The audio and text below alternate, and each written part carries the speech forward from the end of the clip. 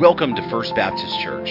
You're listening to the preaching ministry of Pastor Sherman Burkhead. Please check us out on the internet at fbcboron.org.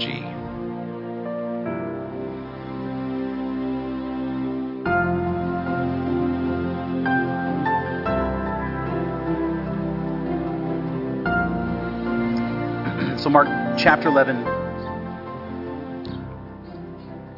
beginning in verse 12. And the word of the sovereign Lord reads, On the following day, when they came from Bethany, he was hungry, and seeing in the distance a fig tree in leaf, he went to see if he could find anything on it. When he came to it, he found nothing but leaves, for it was not the season for figs. And he said to it, May no one ever eat fruit from you again. And his disciples heard it. And they came to Jerusalem. And he entered the temple and began to drive out those who sold and those who bought in the temple. And he overturned the tables of the money changers and the seats of those who sold pigeons. And he would not allow anyone to carry anything through the temple. And he was teaching them and saying to them, Is it not written, My house shall be called a house of prayer for all the nations? But you have made it a den of robbers. And the chief priests and scribes heard it, and they were seeking a way to destroy him, for they feared him, because all the crowd was astonished at his teaching. And when evening came, they went out of the city. As they passed by in the morning, they saw the fig tree withered away to its roots. And Peter remembered and said to him, Rabbi, look, the fig tree that you have cursed has withered. This is the word of the Lord.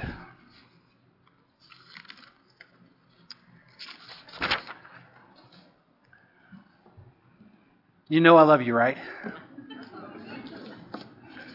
That's a phrase that has inadvertently become almost like my signature, it seems.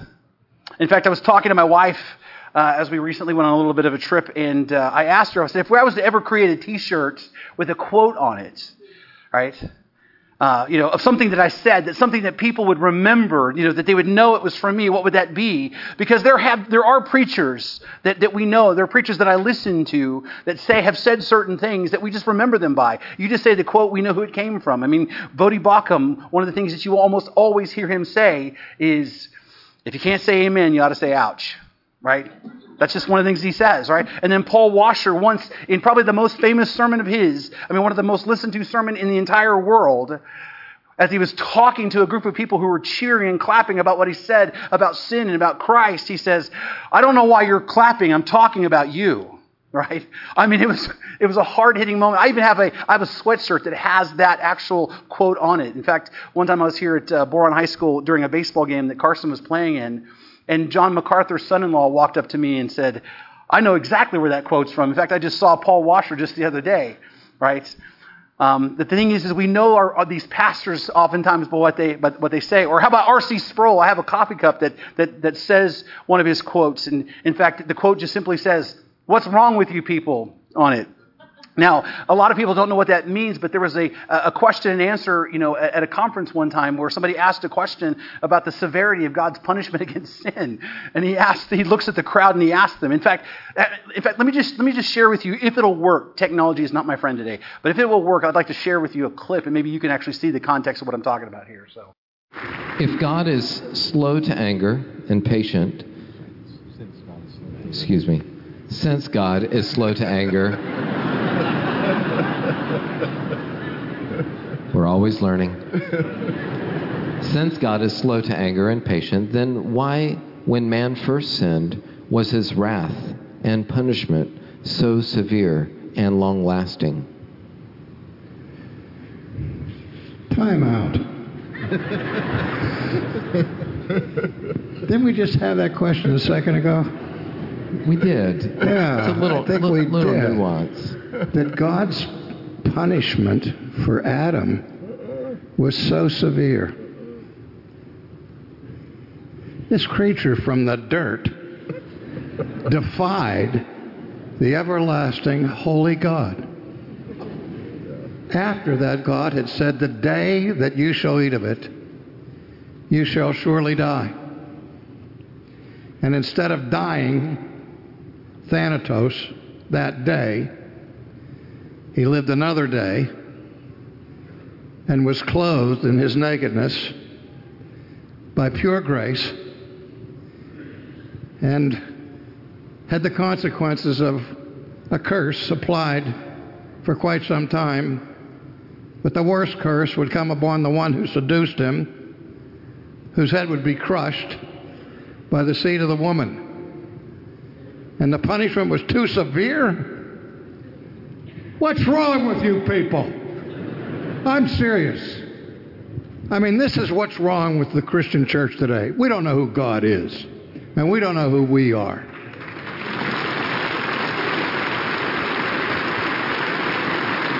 The question is, why wasn't it infinitely more severe? If we have any understanding of our sin and any understanding of who God is, that's the question, isn't it? So when you see my coffee cup, you know exactly what he's talking about now, right? It's a great quote, and like I said, my wife, she gave me something, as a Christmas present, a coffee cup that said that, and so anyway, so I asked my wife, I said, you know what? I mean, believe me, I'm a small town preacher, and with a small congregation, but really, if people who know me were to see a quote on a T-shirt that was attributed to me, what would that be, right? And I thought my wife would say, you were loved and you were prayed for, right? And that's what I thought she would say, because I say that after every message, and I say that after all of my devotions, because why? Because you are loved and you are prayed for. I mean that. I mean, that's why I say it, right? But I thought that's what she would say. But that's not what she said at all. In fact, she didn't even miss a beat when I asked her. I said, so what would people say? Or what would you put on a T-shirt? She said, you know I love you, right? That's the quote that's gotten stuck to me. That's the quote that's been attributed to me. In fact, the group of pastors that I meet with on a regular basis in Palmdale, thanks to my daughter McKaylee, she actually told them the story about me saying that. And now every time I see these guys, and every time we start talking about something hard, they look at me and go, hey, you know I love you, right? It's a quote that just won't stop coming, right? Everyone knows what I mean when I talk about that. In fact, everyone knows, everyone in here knows when I say that, I love you, right? The reality is what's going to follow typically is something that's going to be difficult, right? Typically when I say that, what's going to follow after that is probably something that's going to be uncomfortable and maybe even a bit painful to hear. But everyone also knows that when I say that they know that what's going to come afterwards is the truth. Because sometimes the truth is difficult. Sometimes the truth is very unpleasant. Sometimes the truth is hard to hear. But regardless of that, we must always declare and always be willing to hear the truth. Because why? It's the truth. And as Christians, we must always stand for the truth and embrace the truth and love the truth, even when the truth hurts. Because the most loving thing that you can do for another human being is to tell them the truth. And the most hateful thing that you can do to someone is to deny the truth. So hear me. If you love someone, tell them the truth. So I love you, right? Yeah. I don't know if you realize it or not, but my approach to preaching has been that I've grown into over the last several years is to take any text of Scripture and to take it and exposit it for you and to share with you what the text itself has to say. The term for that is called expository preaching. And my aim is to take each and every passage of Scripture and each and every verse of Scripture and every phrase and every word and to study it and to the best of my ability to understand every small part of it in the light of its original context. And to take that understanding and then present it to you. And my aim is to take my feelings, my personal feelings, and my preconceived ideas, and my upbringing, and my assumptions about the world and how things work, and even my own traditions, and take those things and set those things aside in order to come to the text with a clear mind in an effort to understand what the author of the text actually wrote and what he meant by what he wrote. I want to understand what the author meant by what he wrote, not what I think that he meant. My aim is not to give you my personal opinion. My aim is to present to you the Word of God, what it actually says, because the truth that I understand is this. What I think about the text, what I feel about the text, is absolutely irrelevant. It is. My personal opinions about what the text says is irrelevant. My personal preferences and perspectives are irrelevant. The only thing that is relevant, the only thing that matters is what God is actually saying in His Word, because I believe that's exactly what it is. It is His Word. It is not mine. And so my approach to preaching is to do everything in my power to rely on proven Bible study methods and the leading of the Holy Spirit to present to you what God Himself is saying through His Word. My goal is to give to you the truth. Even when the truth is difficult, even when the truth is hard to hear. And that goal then drives how I study the text.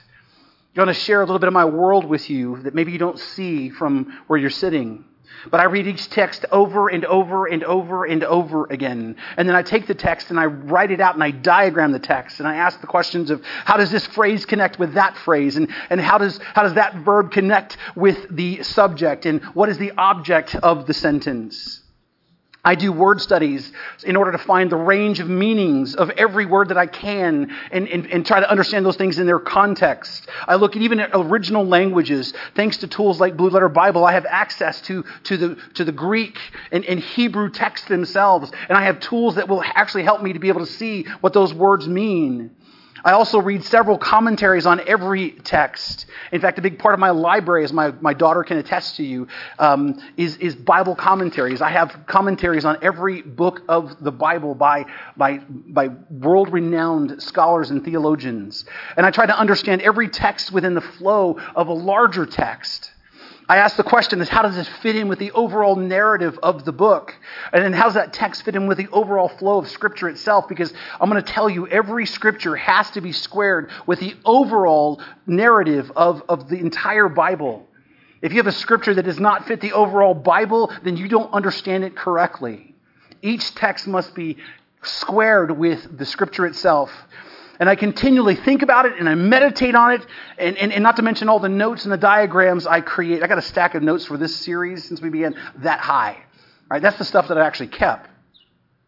You see, my desire is not to make you like me, even though I want you to like me. Right?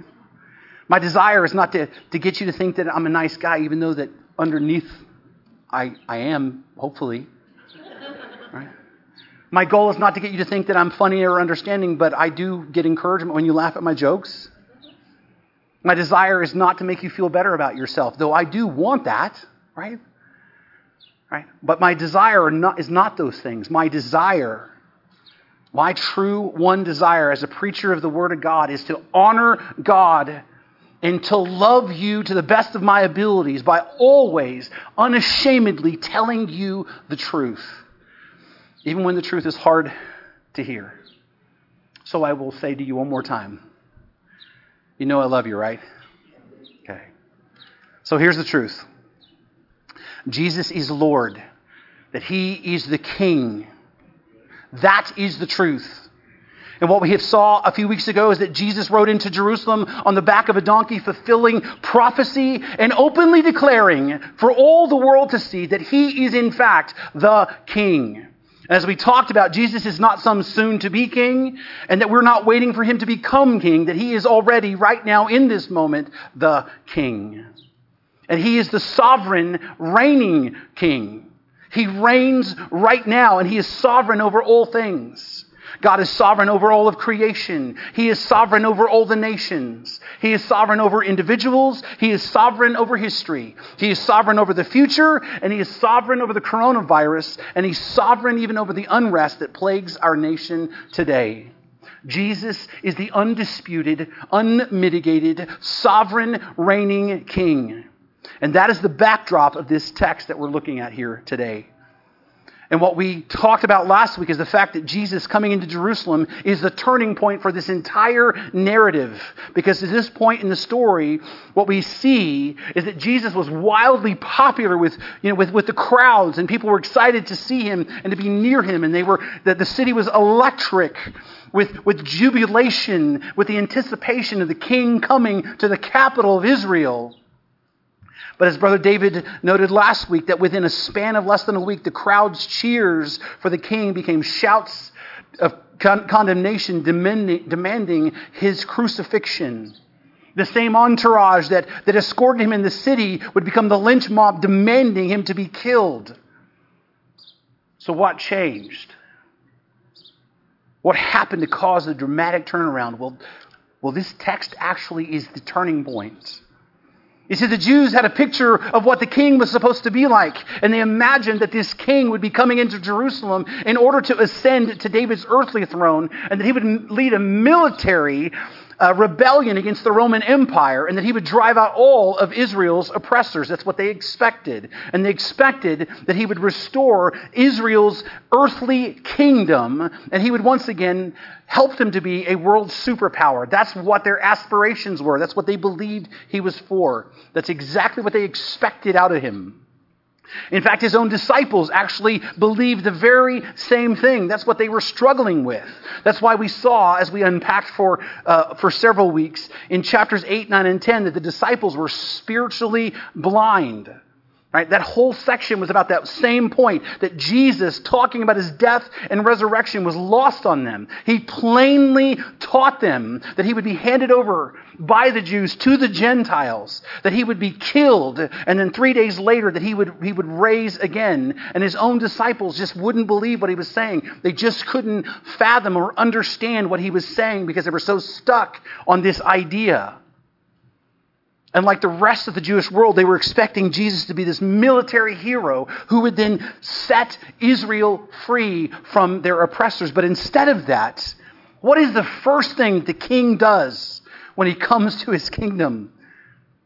He comes and he demonstrates not his love for Israel, but rather his wrath against Israel, his judgment against Israel. And that's what we talked about 2 weeks ago, the wrath of the king. This was an unexpected development because throughout the Gospel of Mark, what we have seen over and over again is Christ's love and his patience and his grace and his mercy. We've seen it over and over again in miracle after miracle, Jesus patiently enduring. But in this text, we see the other side of his divine nature. We see his wrath against the religious elites and the nation of Israel itself.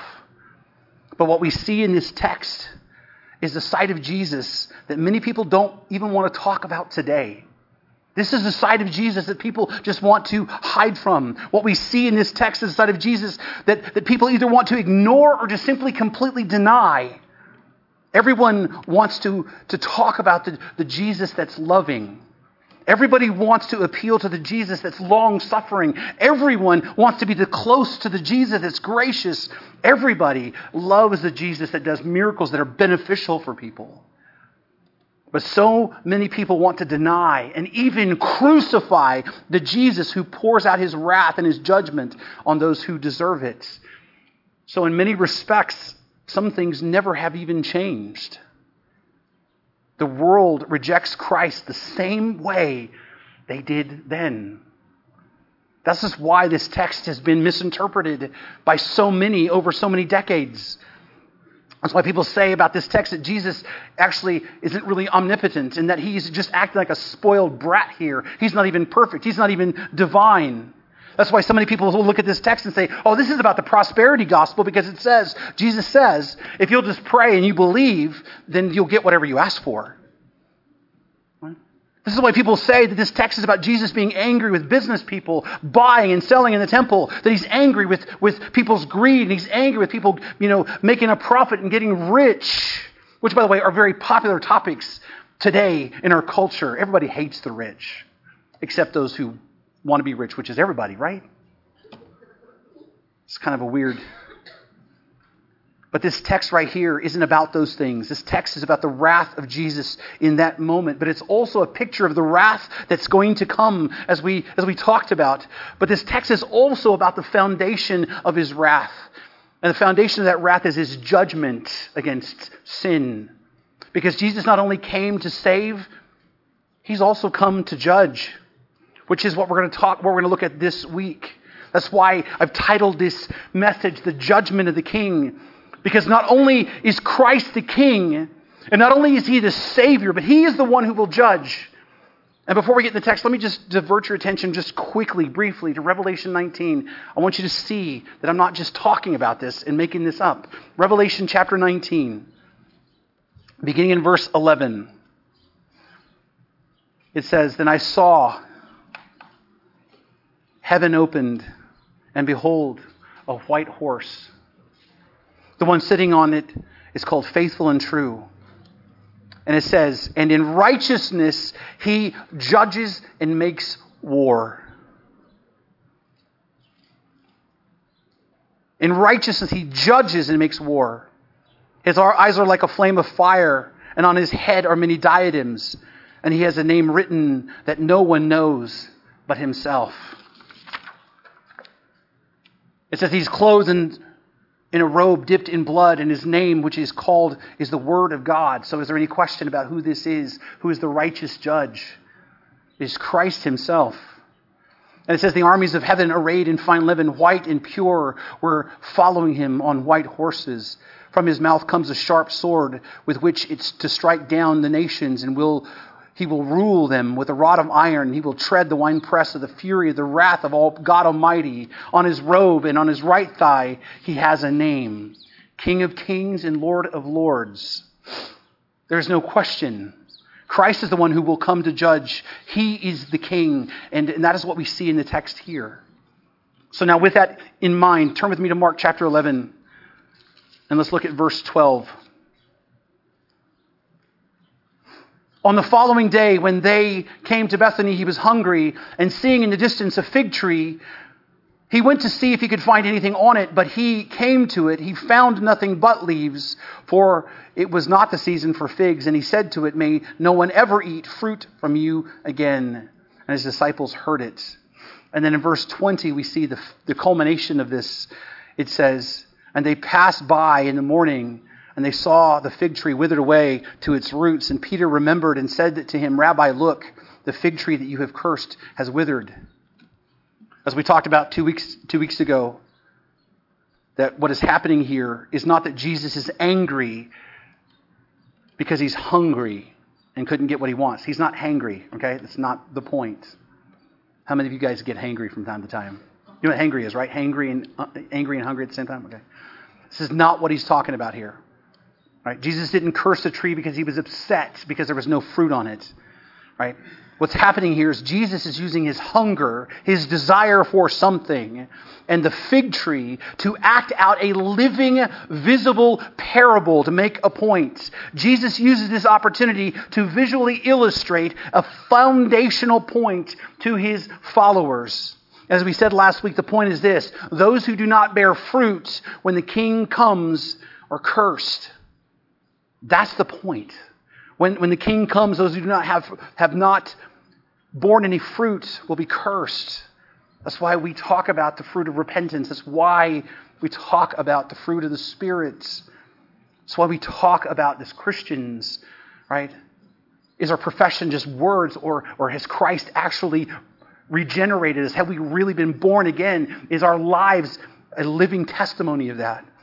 We're not saved by what we do, but we're saved by grace through faith. But those who are saved by grace through faith will have lives that begin to bear that fruit.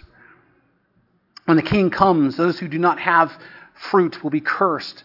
Jesus the King comes to the tree, finds it beautiful on the outside. It's full of leaf, but it's without fruit, the fruit for which it was planted in the first place. And Jesus pronounces judgment on the tree. He curses it. And the next day, they see the tree again, and it's utterly destroyed by the word of Christ. Jesus is making a devastating point through this living parable, a point that we all as Christians should pay attention to. But understand, Jesus didn't do this simply to make a general point. I mean, we can certainly apply this point generally, right? This isn't just about not being fruitful. Jesus actually has a specific point he's making here as well. And the specific point is about Israel at that time. Jesus did this to let these disciples know that he was going to judge Israel for their lack of fruit, right? And that's the first thing he does as the king. You talk about an unexpected twist and turn in the story. He does not come to Jerusalem, as the king to reign over Israel as a physical nation. He comes as the king to judge Israel for being unfruitful. I'm going to tell you, no one actually saw that coming. This was not at all what they were expecting. And if you don't think that this is about Israel, look at the imagery in the text. What Jesus does here with the fig tree would have immediately taken the disciples back to the Old Testament. They would have seen the imagery and connected the dots to the Old Testament, because the fig tree has been a picture of Israel throughout the Scriptures. And the cursing of the fig tree has a direct connection to several Old Testament passages that are about the judgment of Israel. In fact, let me just share with you a few of them. And for those of you who want, my technology failed me today, forgive me. But for those of you who want the actual written down scripture references, let me know. I'll email you all of them so that you can study them in your own time. But the first one is Micah chapter 7, verse 1. And it says, "For woe is me, for I have become as when the summer fruit has been gathered, as when the grapes have been gleaned, and there is no cluster to eat, no first ripe fig that my soul desires." They would have immediately made this connection. And then you have Jeremiah chapter 8, verse 13. "When I would gather them, declares the Lord, there are no grapes on the vine or no figs on the tree. Even the leaves are withered. And what I gave them has passed away from the earth." Again, they would have seen this connection. Or Hosea chapter 9, verse 10. "Like grapes in the wilderness I found Israel, like the first fruits of the fig tree in its first season. I saw your fathers, but they came to Baal Peor and consecrated themselves to the thing of shame and became detestable like the thing that they loved." And then in verse 16 and 17 of Hosea chapter 9, "Ephraim is stricken, their root is dried up. They shall bear no fruit, even though that they give birth. I will put their beloved children to death. My God will reject them because they have not listened to him. They shall be wanderers among the nations." I'm telling you, the first century Jews who would have heard this account and saw this text in Mark would have immediately understood that what he was doing with the fig tree was about the judgment of the nation of Israel at that time. Again, talk about a turn of events. Jesus came as the king not to take up his earthly throne, and not to lead a rebellion, but he came to pronounce judgment on those who were supposed to be his people, who were not doing what they were called to do, who were not bearing the fruit that they were supposed to be bearing, the fruit that they were created for. And the incident with the tree is a prophetic parable that clearly illustrates this. And how does Israel respond then to this judgment? You know the rest of the story. You know how they responded. They're going to turn on him and they're going to kill him. That's how they responded. Not in repentance. Right? That's what was the call all the time in the Old Testament, is when they were cursed because of their iniquity, the call was to repentance, and they would repent, and what would happen again? Then God would bless them again. And then they would rise up, right? And then they would fall back into sin over and over again. But how do they respond to Christ's judgment of them? It's not repentance. It's what? They turn to him and kill him, further vindicating his judgment. By the way, this is the theme of Christ. that he talks about over and over again, this judgment against Israel, is going to be repeated throughout chapter 12 and 13. These are the things that you're going to see again. You see, the truth is Jesus didn't come to set Israel free. He came to bring salvation to the world, but he also came to judge this fruitless nation. He didn't come to become the king of Israel. He came to become the king of the entire world. That's the point that was lost on them. That's why they were fruitless. And that's the framework for us understanding what happens in the temple. Because otherwise, if you don't understand that framework, if you don't have that sense of his judgment, then what's going to happen is you're going to take this text, you're going to try to figure out what's going on here, because it doesn't make any sense.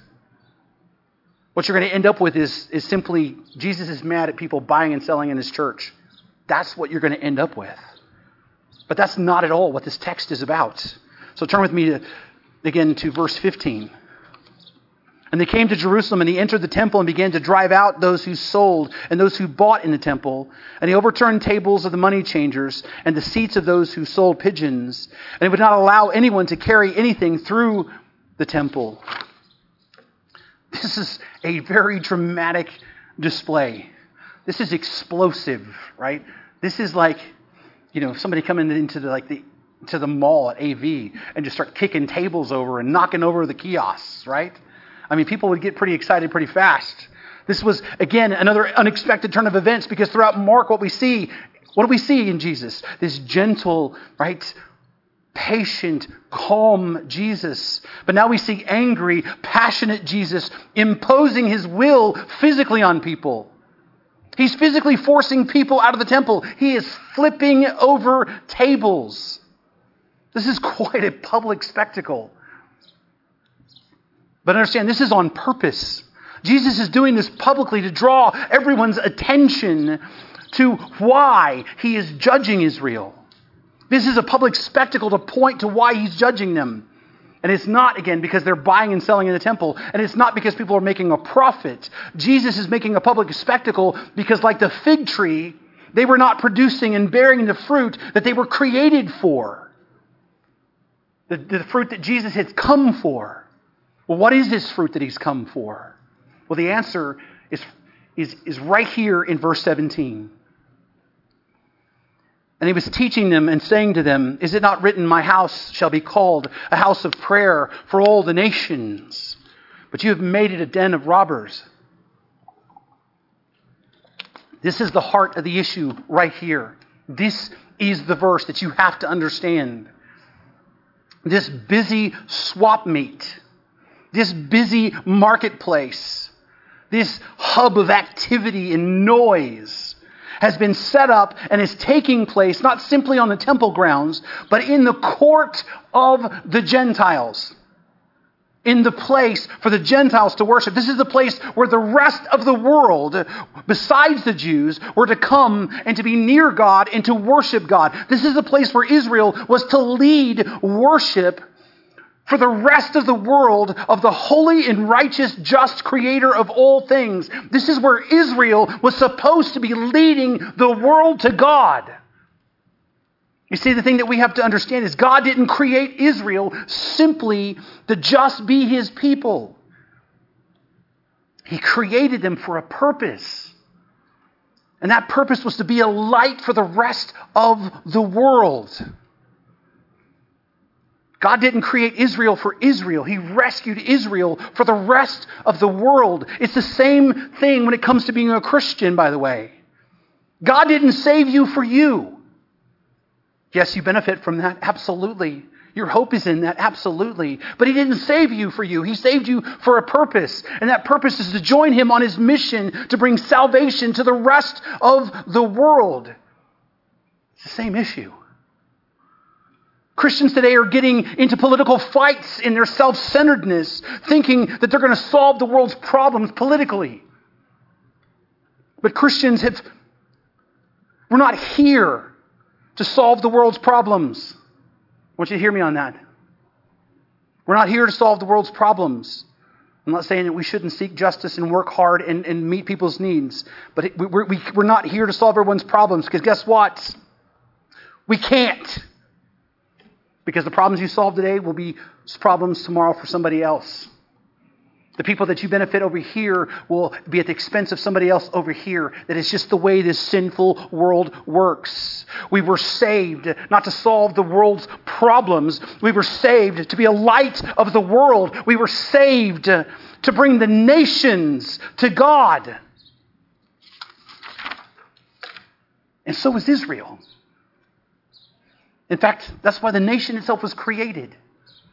Turn with me to Genesis chapter 12. Oftentimes we, in our look at the Old Testament, we miss the missionary purpose of Israel.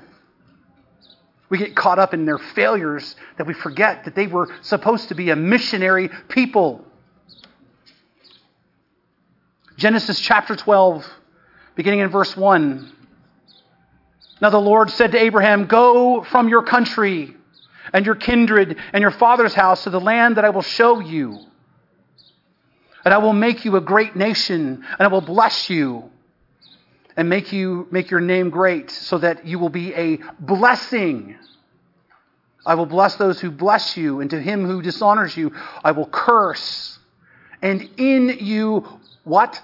All families of the earth shall be blessed." We get caught up on the blessings and the curses because of what's happening with Israel today, but we forget this part right here. In you, all families of the earth shall be blessed. Israel was not created so they could simply live as God's people for eternity. They were created to usher in the kingdom of God. They were created to draw the nations to God. God's plan has always been about the world.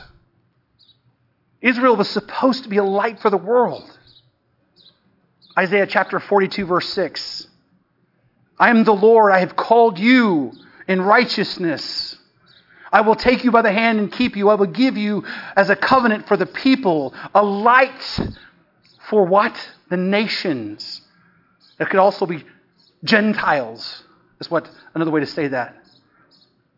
Isaiah chapter 49, verse 6, he says, It is too light a thing that you should be my servant to raise up the tribes of Jacob and to bring back the preserved of Israel. I will make you a light for the nations, that my salvation may reach the end of the earth.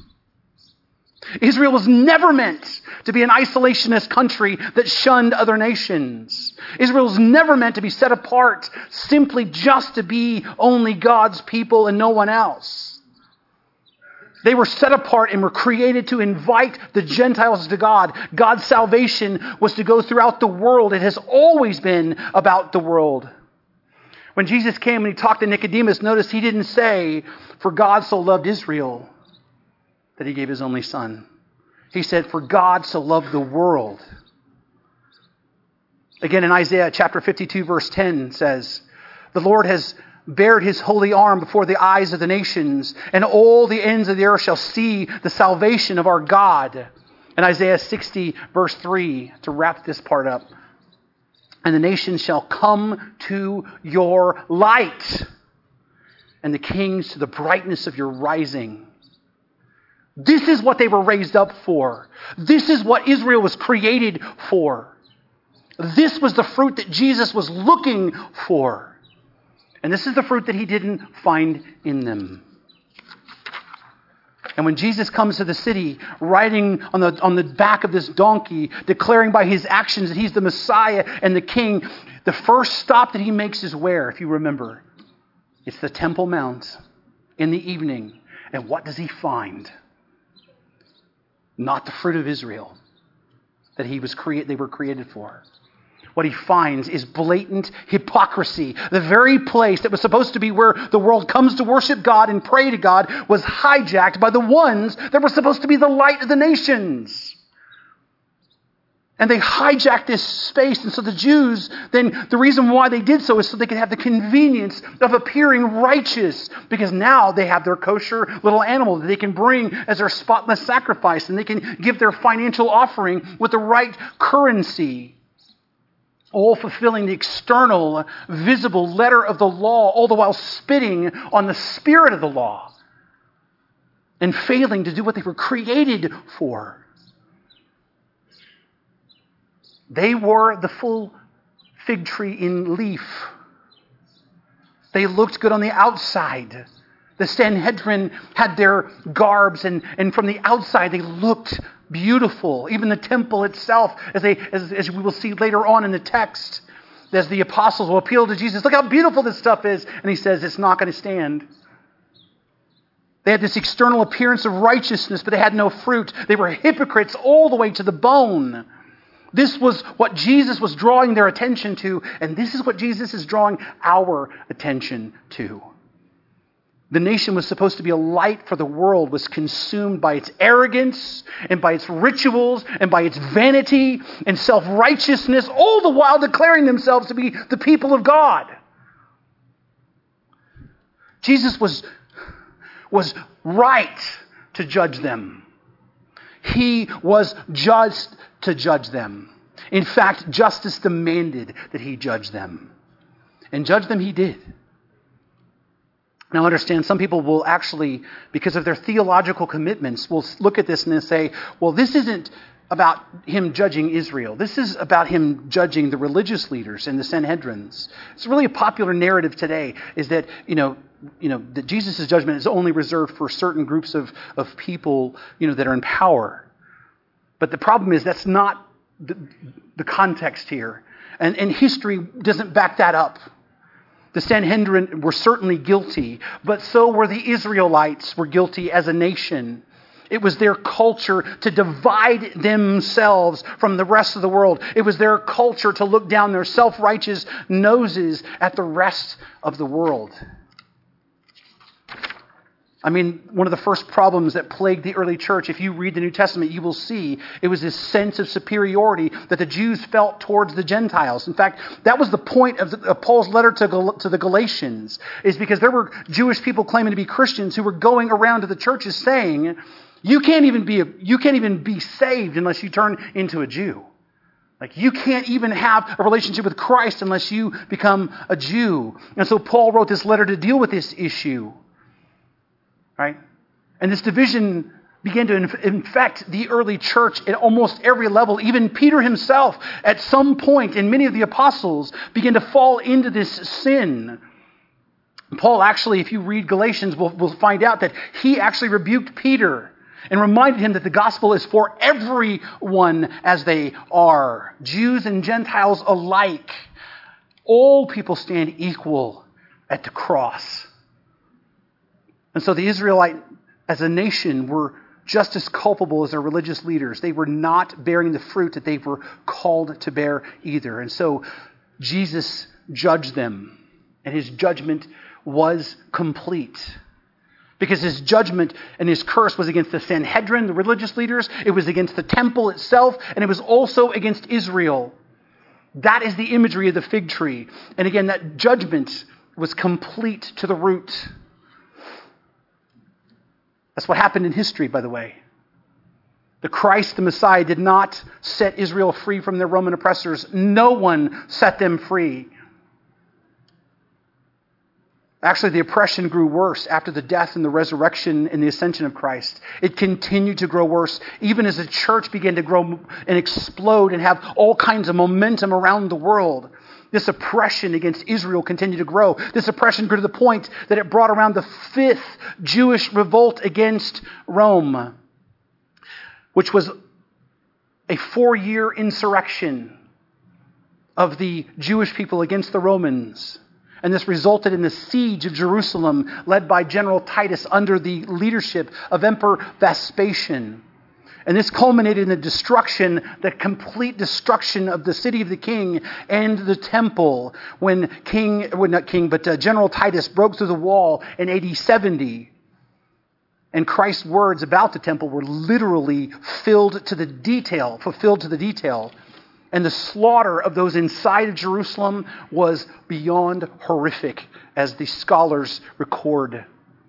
The capital of Israel, the symbol of her relationship with God, the temple, were utterly destroyed, and the inhabitants of this one great nation were slaughtered wholesale and then scattered abroad.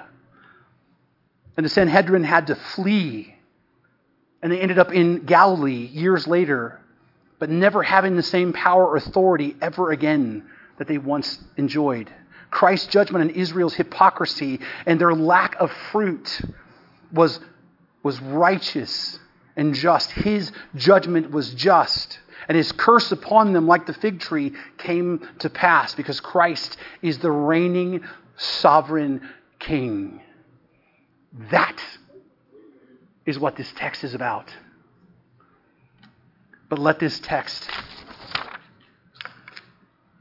be a warning to us all.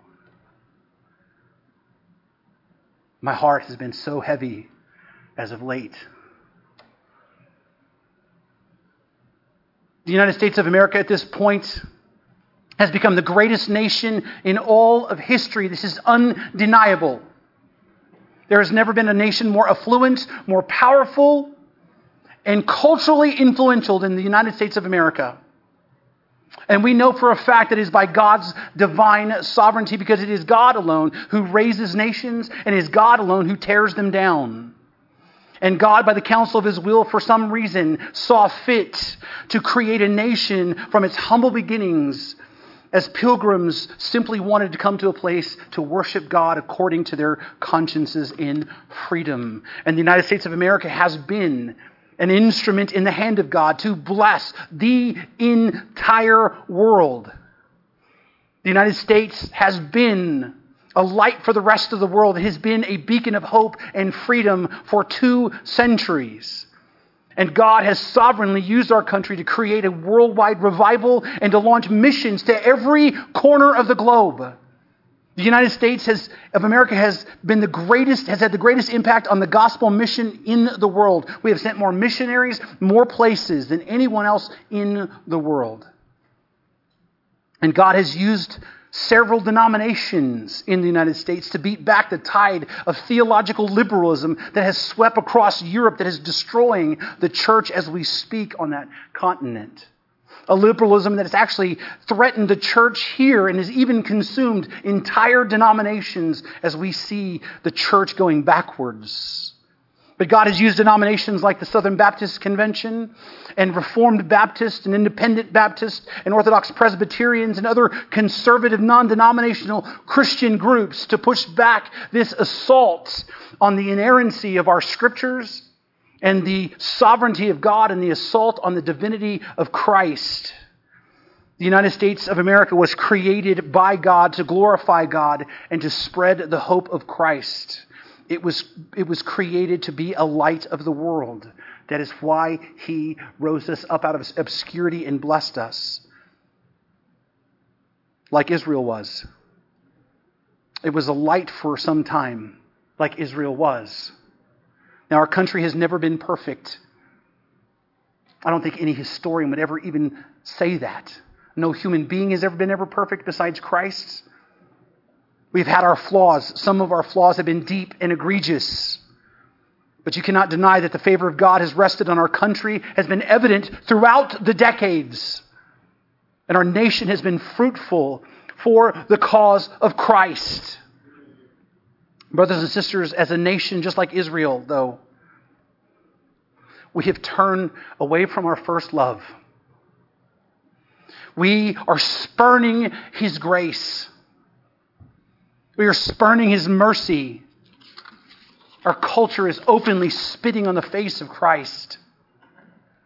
We've become a nation that is leading the world in the production and the consumption of pornography. We're a nation that is embracing every conceivable deviant lifestyle. And we're not only embracing it, but we are celebrating it.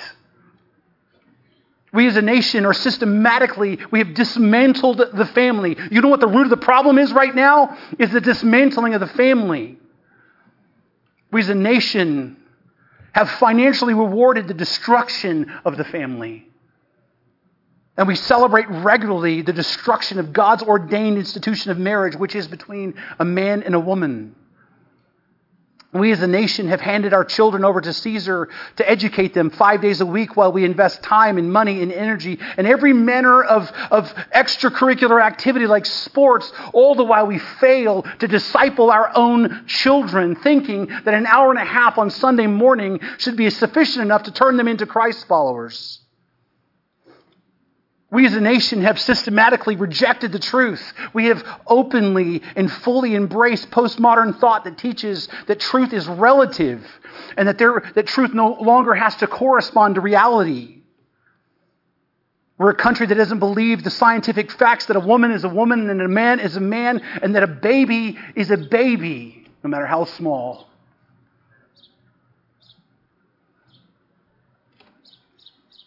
We're a country that believes that the greatest thing that a woman can aspire to is to be just like a man. We're a country that does not value the role of mothers. We're a country that does not value the role of a woman who is a wife and a homemaker and decides that's what she wants to do by her own will. We do not value women as the stabilizing and foundational force of the family, by extension, the foundational force of our entire society. We as a nation, we embrace the idea that loving someone means that you have to agree with them even when they're in error or they're living a lie. And we believe that disagreement with an idea or somebody's value is the same thing as hating someone personally.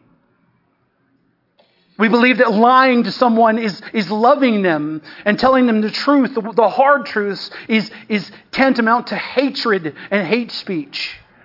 We're a nation of absolute depravity. Look at our movies, mainstream television, literature, and music. They all celebrate deviant sexual behavior and infidelity. And the most popular genres of music with the young people today endorse the degrading and subjugation of women as objects of pleasure. We as a nation are a nation of excess. We have more resources than any other nation in the world. And we have people who have homes and roofs over their heads and air conditioners and cars and TVs and game consoles and cell phones and enough disposable income to buy alcohol, drugs, and ink for their skin. But they will line up to consume the free food that's given out in every community. And we'll pretend that people are starving to death in our country, all the while there are people in other countries that are literally starving to death. We are a nation who will fill up entire stadiums and arenas to listen to a prosperity preacher who will tell you that Christ died so you can live your best life now, and that you can be healthy, wealthy, and happy if you'll just believe and have enough faith and sow a big enough seed in that offering plate. And we, like Israel at one time in its history, we've become a nation that worships the god of Molech. Child sacrifice in the name of having a better life is alive and well in America today. Since 1972, there have been 62 million children who have been murdered by their parents and medical staff in abortion clinics all across our country. 62 million children that are exterminated. I don't know if you understand how big that number is. You take the population of California and the population of Texas, and that's just a little bit more than that. You think about those two states being wiped off the map completely. That is what we've lost since 1972 by our own hands. The population of Kern County is 900,000, so you multiply that times 69. That's the number of children that have been slaughtered. And right now, this very moment, what is the mantra that we hear on the streets over and over again? Black lives matter. Let me tell you, black lives do matter. But not to the people that are shouting it. Because I'm going to tell you right now, 400,000 black children a year, 400,000 little babies are exterminated every year in abortion mills. Almost 500,000 black lives savagely and brutally destroyed. It's almost half the population of our county. But nobody ever sees the video of their death. Nobody hears their cry from mama. And nobody say their name because they don't have a name. They're not even given the dignity of being called human. The single greatest killer of black lives in our nation right now is the abortion complex that is supported by major corporations that all of us spend money at. That we can't even help. Our nation's hands are stained with the blood of our own children. And to make it worse, we're exporting it all to other nations. We're exporting the pornography. We're exporting third wave feminism. We're exporting cultural Marxism. We're exporting the selfishness and the sexual immorality of our country. We're exporting racism and class warfare. We're exporting the prosperity gospel. And we're exporting the practice of child sacrifice. We are no longer a light of the world. We're a pariah to the world. We are self-righteous like these Jews that were standing in the court of the Gentiles, completely lost in their own vanity and their own hypocrisy. And when we look around, we see what's happening in our country and the way that our country is consuming itself from the inside out. We have the audacity to ask, what's happening? What's happening? What's happening is the judgment of God is against us. Can we not see that? We're the greatest superpower in the entire world with no external threats that can defeat us. But we are at this moment right now are on the verge of total cultural collapse at the best, if not a civil war at the worst. Look what's happening. We're not being defeated by an external military with armaments. We're being defeated by emotions and rhetoric and outright lies. And we're all too busy beating each other up to see it. The hand of God is against us because of our sin. Our sin is horrible. What kind of arrogance would it be for us to say, to look at how God repeatedly judged the nation of Israel for her sin and think that he's not going to do the same for us? God used external and internal forces repeatedly to judge Israel throughout history, and he has judged every nation that has ever risen to prominence on the world stage because he will not share his glory with anyone.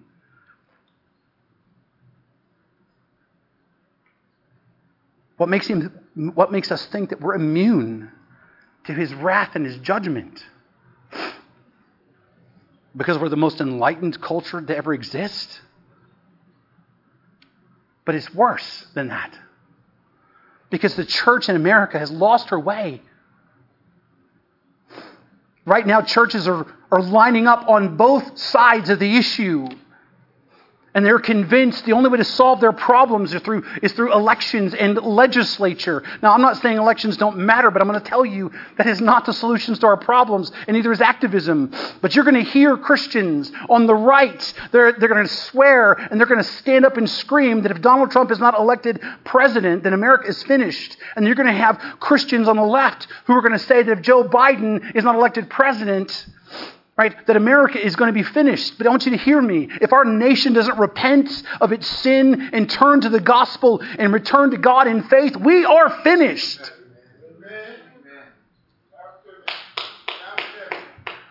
Our hope is not elections. Our hope isn't more laws. Our hope isn't demonstrations. Our hope is not Antifa. Our hope is not cultural Marxist groups disguised as social justice movements. Our hope isn't the vaccine for COVID-19. Our hope isn't face masks and social distancing. Our hope isn't more stimulus money. Our hope isn't even the end of world hunger. The only hope for the world is the gospel of Jesus Christ. The only hope we have is revival. The only hope for the world is for the church to wake up and take up its arms and storm the gates of hell. Church, we are the instrument that God has ordained to defend and to declare the gospel. We are the pillar and the buttress of the truth. We are the instrument that God has ordained to mobilize his disciples for the Great Commission, Because that's what it's been about, the Great Commission, to go and make disciples of all the nations. It never will be, it never has been about us. It has been about everyone else. It's been about the world. But we, like our country, have become apathetic, and we have become soft, and we have become comfortable and selfish. Having an external righteousness, we call ourselves Christians. But are we bearing any fruit for the kingdom? Remember the call of Christ. The call of Christ is not to get saved and attend church once a week and maybe give a little bit and write scriptures on Facebook and then get mad when somebody says Happy Holidays instead of Merry Christmas. The call of Christ, as he says in Mark chapter 1, verse 17, is follow me.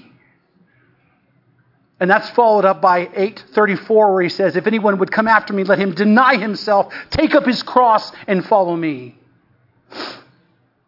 Church, the time is now for us to rise to the occasion. The darkness has dawned. It is time for us to deny ourselves in whatever capacity that might be. Whether it is we deny ourselves money, or resources or opportunities, or that early retirement that we're so hoping for. It's time for us to deny ourselves, and it's time for us to pick up our crosses and willingly suffer for the cause of Christ and get busy following Jesus. Because that is what you've been called to. This is a war. We in America have been shielded from this war for so long. Paul talks about the war over and over again. He talks about the armaments. He talks about who we're wrestling against. This is a war for the world. This is a war for your children and your grandchildren. This is a war for the souls of men. And the only question you need to ask yourself is, will you stand up with me? And will you fight this war? Let us pray.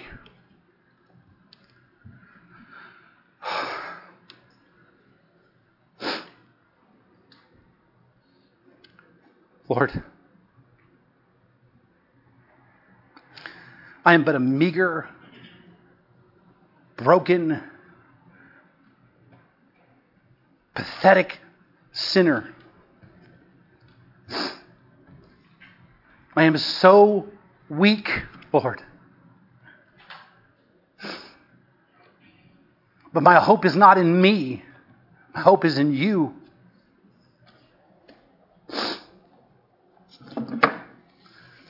Lord, my desire above all things is for you to be glorified. My desire above all things is to lift you up. My desire above all things, in the smallest possible way that I can, is to be fruitful for your kingdom and share with your people the truth of your word, Lord. Father, I pray that you would create revival in this church, that you would raise up our hearts, Lord, to heaven, that you would convict us, Lord God, of where we're falling short, that you would help us to not talk the talk, but walk the walk. That we would stop dividing ourselves against one another, but that we would be united under the banner of Christ. And that we would understand that the only solution to the world's problems is the gospel. Otherwise, we just have sinful men in a sinful world coming up with half-hearted, broken solutions. So, Father, I pray, Lord, that you would change all of our hearts right now, that you would give us a passion for the gospel, and that we would go out into the world, and that we would storm the gates of hell. And yes, Father, help us, Lord, to rest in your grace. That though my heart is broken right now, my heart still rejoices, because I know who holds me.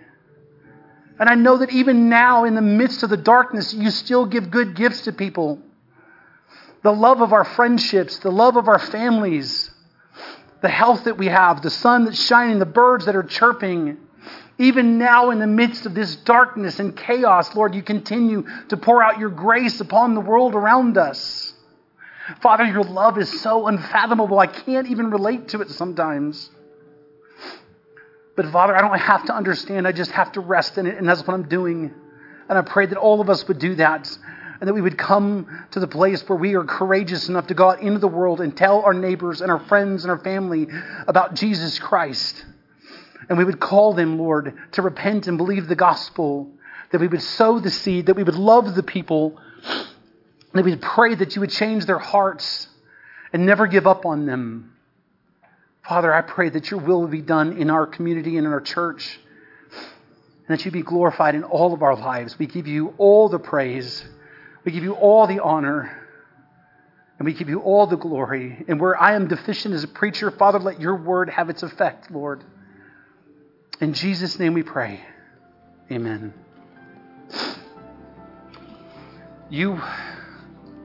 I apologize for the tears, okay? I can't help it. That's just who I am. You are loved, and I mean it with all my heart. You are loved and you are prayed for, and we hope to see you soon. You're dismissed. Grace and peace. You've been listening to the preaching ministry of Pastor Sherman Burkhead, a production of First Baptist Church in Boron, California. Our website address is fbcboron.org. And would you please consider partnering with us financially as we work to share the hope and the gospel of Jesus Christ with our community and our world.